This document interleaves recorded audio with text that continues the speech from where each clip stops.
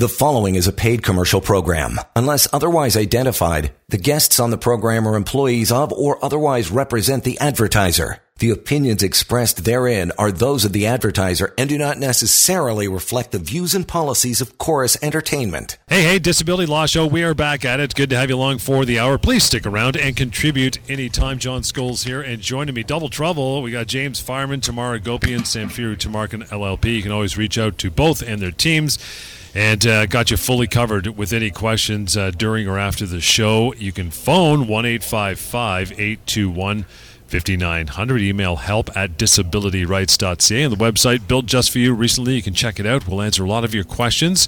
And that would be pocketdisabilitylawyer.ca as well. But a ton of stuff to get through on the show today, guys. And I'm going to throw it over to you, I guess, Tamara, this time around for the week that was. There's something that's going on your end before we bust into a lot of email. What's going on, guys? Busting into email. I love it. It's been a busy week. You know, this is the thing. This is the time of year where a lot of our matters get to the point where we're trying to resolve them because it's sort of the back end of the year. And, you know, adjusters just want to see their files closed. So lots of mediations, lots of settlement conversations. And I wanted to highlight one of the matters I was working on this week that had an interesting fact pattern, and it's headed to mediation shortly. And it involves a client of ours. He's out in Alberta. He worked for one of the large municipalities there in waste removal for a number of years. He'd actually had a back injury many years before he started that particular job. And, you know, good on him. He had surgery. He managed to work his way back, but obviously was working a fairly physical job. And I think that took a toll over the years that he did that job. And eventually it got to a point where he was starting to develop other pain conditions in other parts of his body. So, you know, not just the back, it went into the neck and to the upper extremities, right leg issues. And he and his doctor just said, look, maybe we give you a break. Let's see how you're doing. And he put him off work. He puts him off work, and then he develops even more health issues. Other things are discovered both from a physical perspective and a mental health perspective. Not surprising, he was diagnosed with chronic pain, and he's been struggling with that for a long, long time. To his credit, he's been doing a lot of different treatment measures. You know, he doesn't love needles, but he's subjected himself to all the different things that you can do, injections and acupuncture and physiotherapy, all of the different medication, all the different things that he would normally be prescribed, and he's just plateaued. He's at a point now where his doctors are saying, look, his condition is permanent. He does what he can, you know, for his daily activities, but at the end of the day, we don't see him, you know, working his way back to any sort of job. So he makes a disability claim. He is approved for short-term disability and then transitions to long-term disability. So he made that first hurdle. And then, as, you know, insurers do, you get close to that 2-year mark, and in his policy, there is a change of definition. So the definition to qualify past that 2-year mark for him, as it is for most of these group disability policies that we talk about, is that, you know, can you do any job, anything for which you've got, you know, the minimum education, training, and experience, and that would put you into a job that pays you roughly 2/3 of what you were making. And in this policy, it actually defines the threshold earnings a little bit lower than that. It was at 50%. So they do the analysis, the insurance company that is, and they don't really tell him they're doing this analysis. In the midst of that, they actually send him a letter and saying, you know, we think you should be applying for CPP disability. Another topic we talk about a bit on our show, and this is a government-supported, sponsored disability plan for people who have severe and prolonged disabilities. So you might be scratching your head at this point. I know I certainly was when I was looking at the claims file thinking, well, hang on. They're doing their review to see whether or not he's going to qualify at the any occupation phase. And at the same time, they're sending them this letter saying, look, we think you may not qualify, so you should actually go ahead and apply for CPP disability. And what makes it even more frustrating is they say to him, you must apply. Our policy says you have to apply, which it doesn't say that, but my guy doesn't know any better, so he goes ahead and he applies for CPP disability. Right at the time where he was going to be approved or denied, he actually gets approved for CPP disability. And if you look at the claims file, it suggests that they were actually going to deny him. And then, of course, he gets the CPP approval, and they do a complete 180. And they say, oh, okay, great. We're going to approve you now past that change of definition. Why? Because the insurance companies do a whole bunch of money from that CPP disability amount. The policies will say that they get a credit for whatever you receive from the government for CPP disability. They draft the policies, so they set it up this way, and of course, if they can get money back, they will do that. And my whole argument is that the only reason why they continued to approve and pass that change of definition was in order to get this CPP credit, which they do in several thousands of dollars. And then they renew their review of whether or not he's totally disabled from any occupation. And surprise, surprise, they deny him 3 months later. So, very interesting case because his doctors are very clear he can't work. The insurance company's doctors actually supported that he cannot work. And yet we see that the insurance company has gone one way and then another way. And in my view, frankly, just to get that credit back for the monies that they had put out for that CPP disability benefit.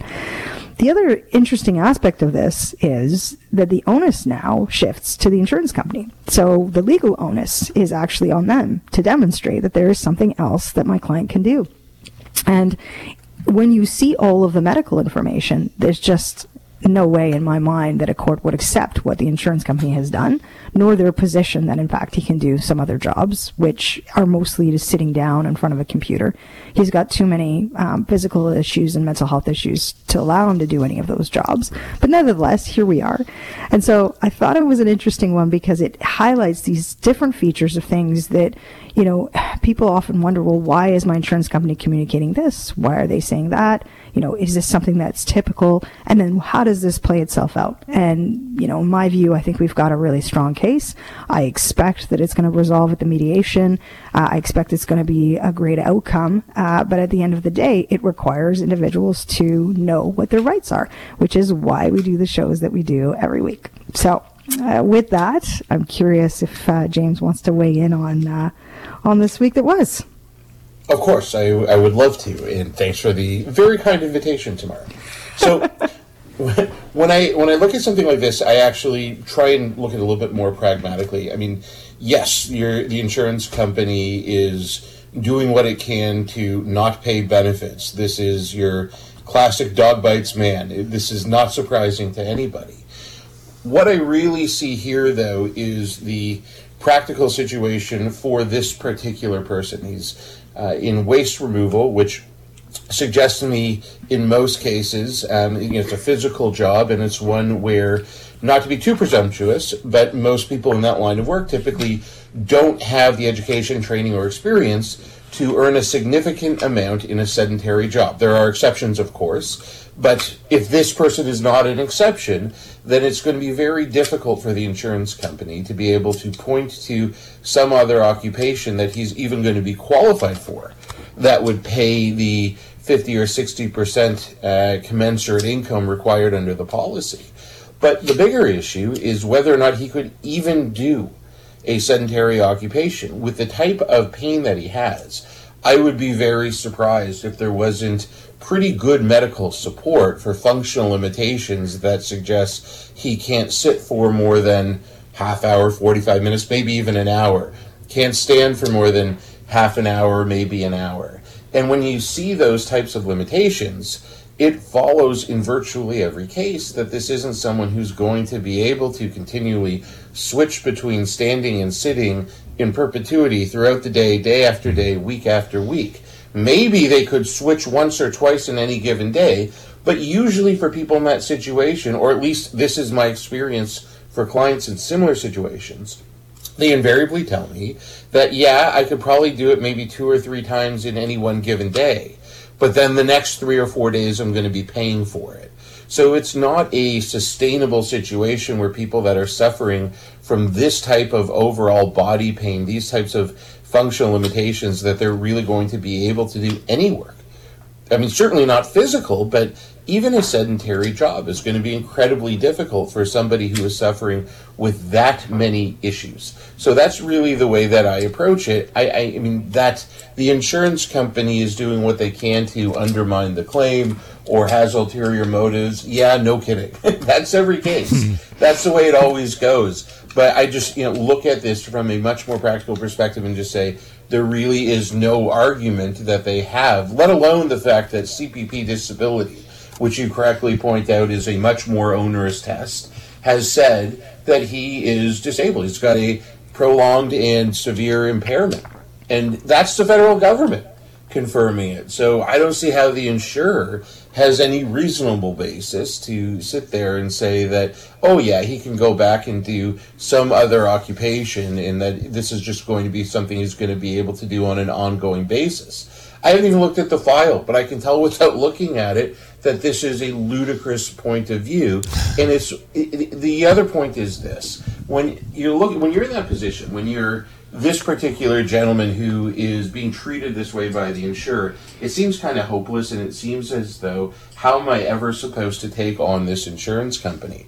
But the reality is the insurance company's position is very weak. And as soon as you make them come to the table, and the way you do that is by bringing a lawsuit, by forcing them to deal with the situation, knowing that if they don't, they wind up in front of a judge, which is the last thing they want.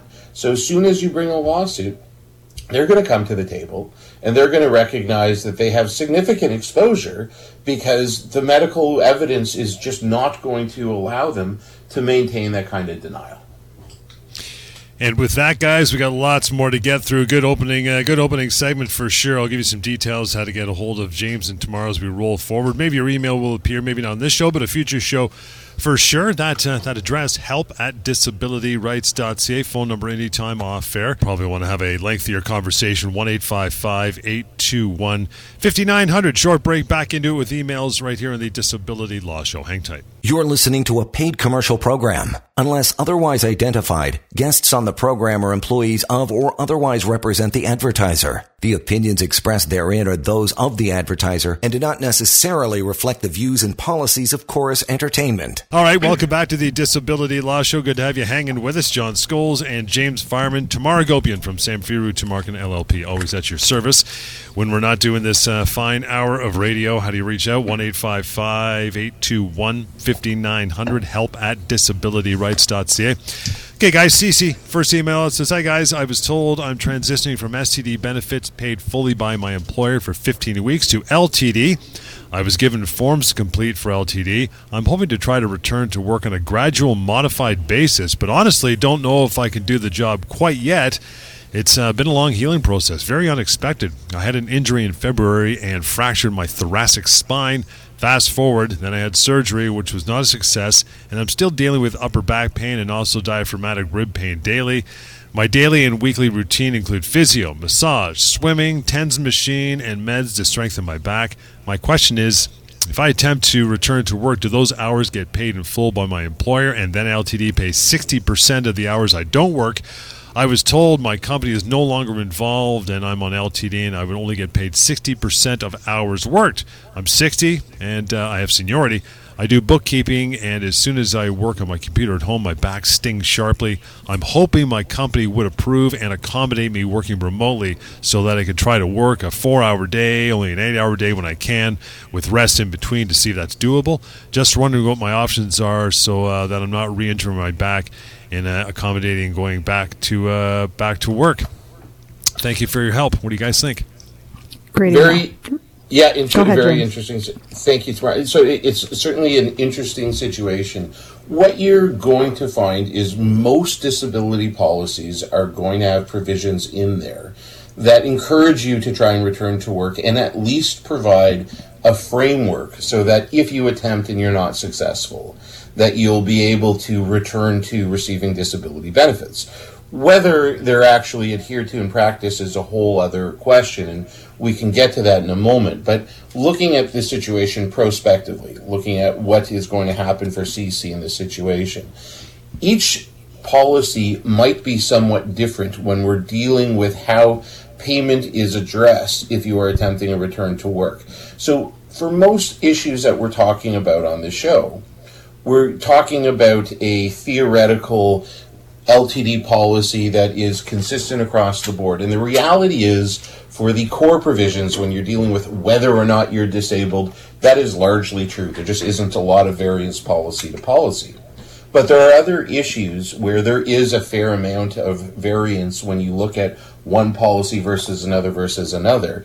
And in terms of how payments are addressed when you are attempting to return to work, that is definitely an area where you want to look at how your policy is specifically worded. So there are definitely provisions in a lot of policies that will deal with approved rehabilitation. And so that's typically what would happen in this kind of scenario when you are on disability benefits, when you're receiving benefits, and you're attempting to return to work but not on a full-time basis. And there are different formulations for how it's paid. It may be that, as you were advised by someone, that you only get the 60%, but usually there are formulations that actually would encourage you to work beyond just an initial level so that you can increase your earnings above that 60%, and then it would be above a certain point, typically it's something like 85%, then you wouldn't be able to get any more and it would cap out. Sometimes it might even go all the way up to 100%. So you really want to take a look at the language of the policy, and that's something that we're always available to help with. So if you're in this situation and you're looking at trying to return to work and you're not sure how to read your policy, we're happy to consult with you on that, and we don't charge for those consultations. It's something that we can look at and hopefully provide you with a fairly quick and straightforward answer. But in this scenario, the other thing I would say is, if you are in a position where you are feeling confident about trying to go back to work and your doctors have told you that it's okay to give it an attempt, and here is the limitations or the schedule that you have to adhere to, you want to bring your insurance company in and you want to make sure that you have a clear understanding of what you can do from their perspective. To make sure that you're not doing anything outside of the policy and that you're not going to be surprised with the result. Tamar?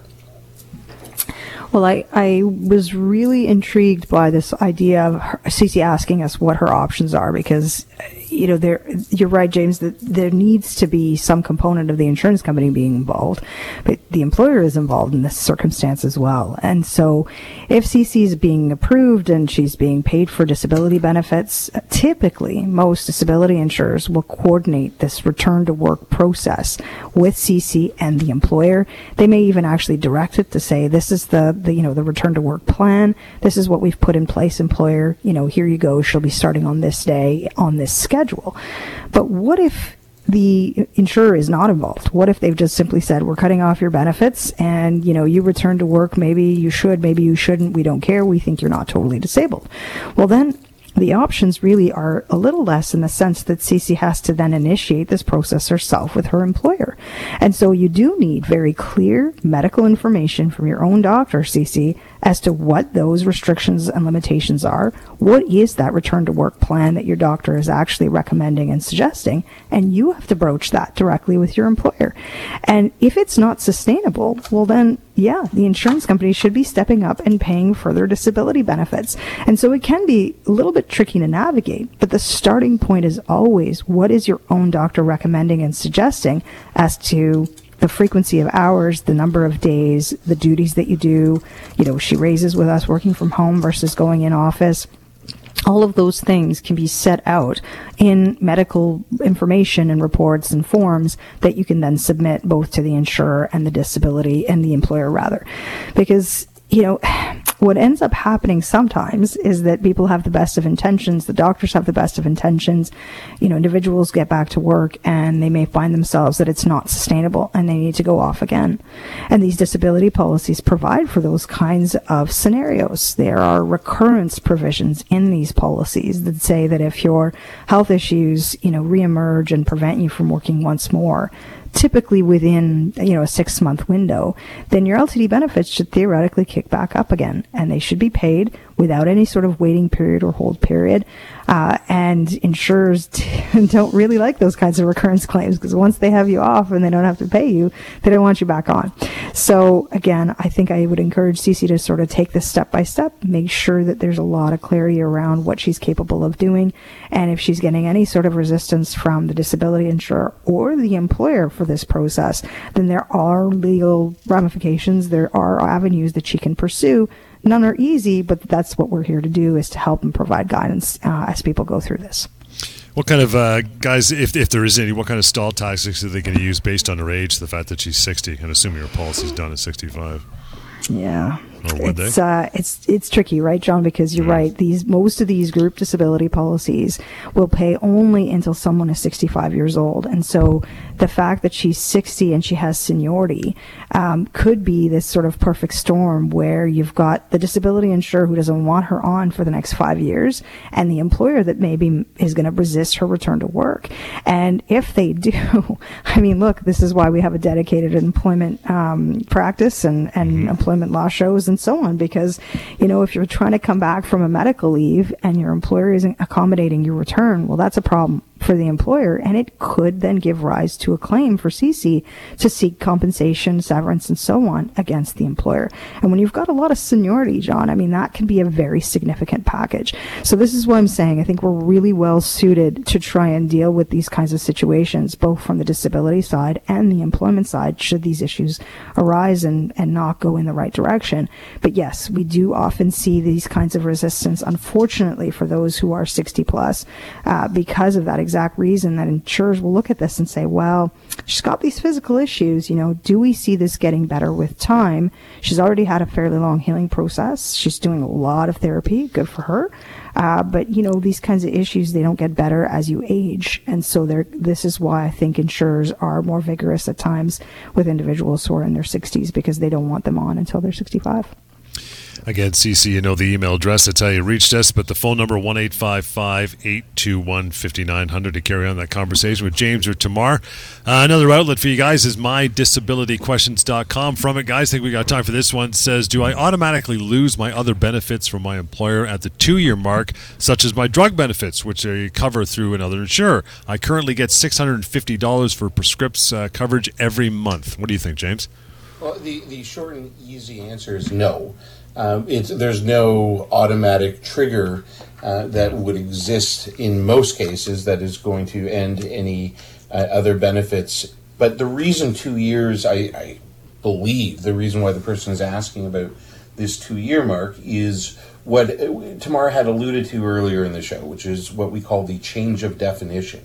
So for long-term disability benefits, after you start receiving that benefit, 2 years from the start of when benefits were paid, the definition that's applied to determine whether you're entitled to benefits changes. For the first 2 years, the definition is whether or not you're disabled from your own occupation. Beyond 2 years, it's whether you're disabled from any occupation you're qualified for by training, education, or experience. And that's why the 2-year mark is called the change of definition. And so this is an issue that some people confuse as between different benefits, because sometimes there is one insurer that is providing all of the benefits to any particular disabled person. And so the question is, if you're at that 2-year mark, are you going to lose all of your benefits, presumably if you don't meet the test beyond the 2-year mark? And the answer is just simply no. The change of definition is applicable only to the long-term disability. So you may or may not continue to receive your benefits beyond, or at least your LTD benefits beyond the 2-year mark, but that really has no bearing on what happens with your prescription coverage, extended health coverage, paramedical coverage, what have you, dental coverage. That is a completely separate issue, and typically that is dealt with as between you and your employer. Now, different employers are going to have their own policies in how they deal with the other benefits when someone goes on disability. There are some employers that have very rigid rules around this, and once you get to a certain duration of time on disability, then they will end the benefits, or perhaps they'll stop paying for them but give you the option of continuing them on your own. And then there are other employers who, when you're on disability, kind of forget that you're there and will just continue paying your benefits in perpetuity as long as you continue to receive long-term disability benefits. And some even after you've been cut off of long-term disability benefits. So the 2-year mark is certainly very relevant when we're talking about the LTD benefit, but it shouldn't have any bearing on what happens with the extended health. Anything I'm missing there, Tamar?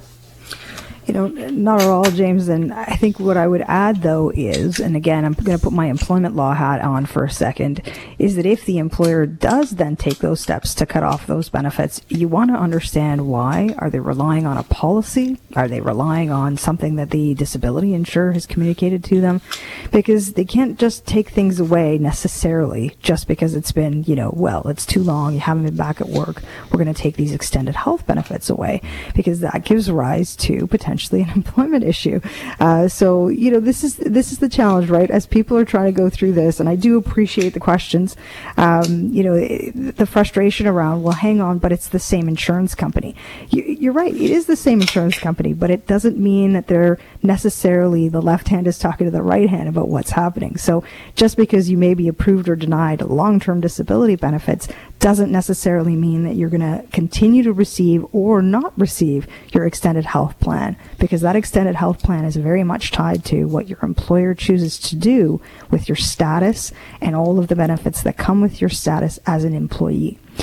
Because that is one of the considerations as well as to what you do about returning back to work or not returning back to work, is what happens with that extended health plan. So if people are listening and they're like, wait a minute, I was on disability and my extended health plan ended, well, you know what? That could be a problem for your employer, and you may want to just give us a call and we'll set you up with one of our employment lawyers if we need to for a quick consult. And with that, guys, we'll take a short break. Get back into more of your emails. Harpreet, I see you standing by with your email. You are up next, so stand by for that. 1-855-821-5900 to reach out. And help at disabilityrights.ca. We'll continue more of the Disability Law Show just ahead. You're listening to a paid commercial program. Unless otherwise identified, guests on the program are employees of or otherwise represent the advertiser. The opinions expressed therein are those of the advertiser and do not necessarily reflect the views and policies of Chorus Entertainment. And we are back, Disability Law Show. Good to have you along for the hour. Thank you so much for tuning in and contributing as well. If you sent along an email or something through mydisabilityquestions.com, both of those are available to you. Of course, mydisabilityquestions.com is completely free and anonymous, and the email help at disabilityrights.ca. For that, as promised, Harpreet, you're up next. Says, guys, hello, I'm contacting you as I have no idea what I can do as I feel trapped. I went on disability short-term in October last year. I went to an IME at the end of January. I was told to contact my doctor for a trauma treatment plan. I then went to my doctor, and he told me to go to a specific mental health treatment facility nearby that deals with mental health and addictions, and to ask them to refer me to a trauma specialist. My psychologist there then told me that since there was an IME done, my insurance company is obligated to put me in some form of treatment plan. I contacted the insurance company, and they said they are not obligated to put me in any form of treatment plan. They will possibly pay for some treatment. I've been going in circles. As you can tell, I feel like they really don't want to help me. I'm trying my best to get back to work, but it seems I just can't get there. Please, if you could help me, give me some answers. That would be amazing. Wow. What do you think, James? Maybe I'll just jump in. So here's the challenge with this, John, is that the disability insurer will send someone to an independent medical assessment. That's an IME. Mm-hmm. And that examination is done for the insurer to ask a specific doctor, specialist, usually, very detailed questions around, what can Harpreet do? What are, the restrictions, limitations? Is there a capacity to work? And are there treatment recommendations that you want to make or should be making that we need to then implement for Harpreet to assist him in getting back to work? And the insurance company will pay for this kind of assessment. They will not look at what your doctor has necessarily said in that circumstance, and they will look at their own expert, their hired gun. But they are not obligated under their policy to actually follow through on that treatment recommendation. In other words, what they say to Harpreet sadly is true, which is, we can send you to an IME, treatment recommendations can be made. Whether they align with your own doctor or not, we don't much care. But at the end of the day, we're not necessarily going to pay for all of that treatment, because that's where we go back to what we were talking about prior to our last break around extended health coverage versus disability coverage. disability benefits, the policies will say, they have a section in it that says if we think you need treatment, we can actually put you through a rehab plan. But they know that those plans are very expensive. And so they would prefer to say, well, look, if you can access your own treatment, go right ahead. And they will be very careful around how much time and energy and money, frankly, they're putting towards actually rehabilitating Harpreet. And this is the trouble that I see because, John, people are having a hard time accessing treatment. And so you would think that the insurance company in a situation like that would be more incentivized to actually arrange for this rehab and make sure that he's getting what he needs. And the runaround then makes it even more frustrating because it's clear to me that he's trying to do everything that he can. And so what do we do? Because the other side of the coin here is that I would actually prefer to see Harpreet see someone that his own doctor has referred him to.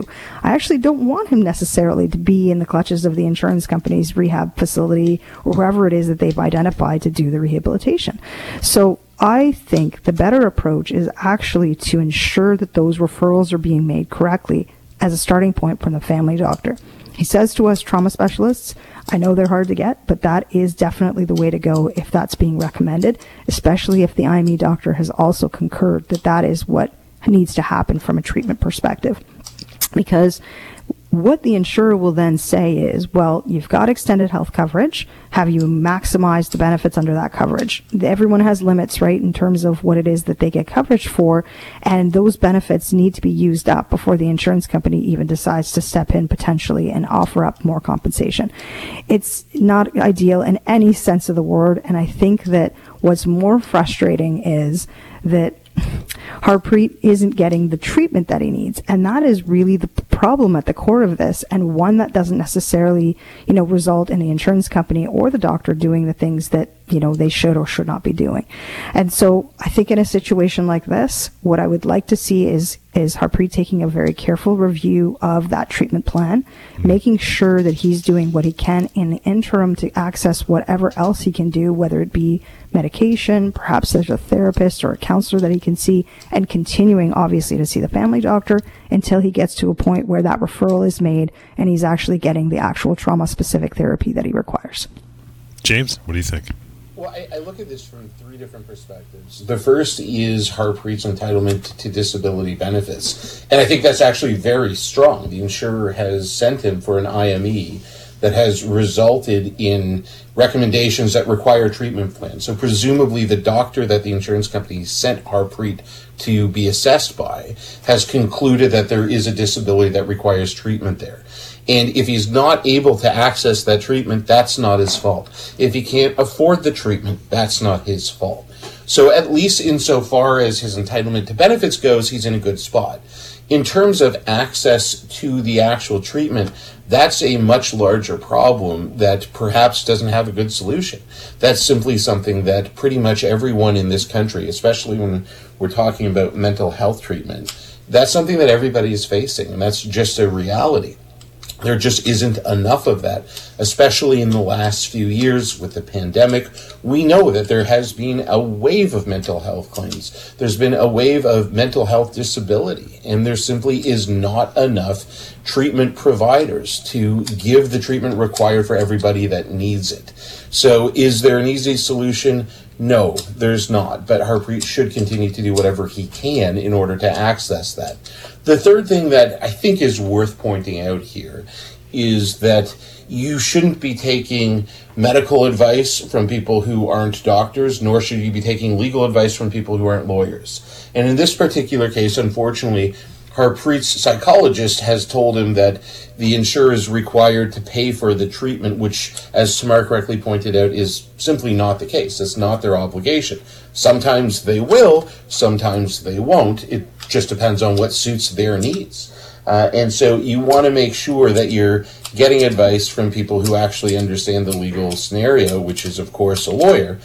Having said that, what I would add is that for any medical care provider that wants more information, please, by all means, give us a call. We talk to medical care providers all the time, completely free of charge. You don't have to provide us with any personal details about any of your clients. We're happy to help you work through any particular situation. And we also have an FAQ on our website that will help you to understand the process in more detail, because the disability process is just not something that is typically talked about in great detail when people go through their medical training. All right, guys, let's take a short break. We got a little bit more to go here, which means more from MyDisabilityQuestions.com and some emails to reach out by phone, too. It's 1-855-821-5900, help@disabilityrights.ca. We'll continue with the Disability Law Show. Hang in there. You're listening to a paid commercial program. Unless otherwise identified, guests on the program are employees of or otherwise represent the advertiser. The opinions expressed therein are those of the advertiser and do not necessarily reflect the views and policies of Chorus Entertainment. All right, we're back. Disability Law Show. A few minutes to go here. We love your contributions. Keep them coming. They may appear in a future show. help@disabilityrights.ca through email. And the resource of MyDisabilityQuestions.com. You can type your questions there. It's free, it's anonymous, and it's also got a searchable database too. And beyond that, phone call for James or Tamar anytime. 1-855-821-5900. Okay, as I just mentioned, Tamar from MyDisabilityQuestions.com. Guy's been off work since April 2023 with pain in my right arm, neck, and shoulder due to my job. I do 100% mousing and keyboarding in my job.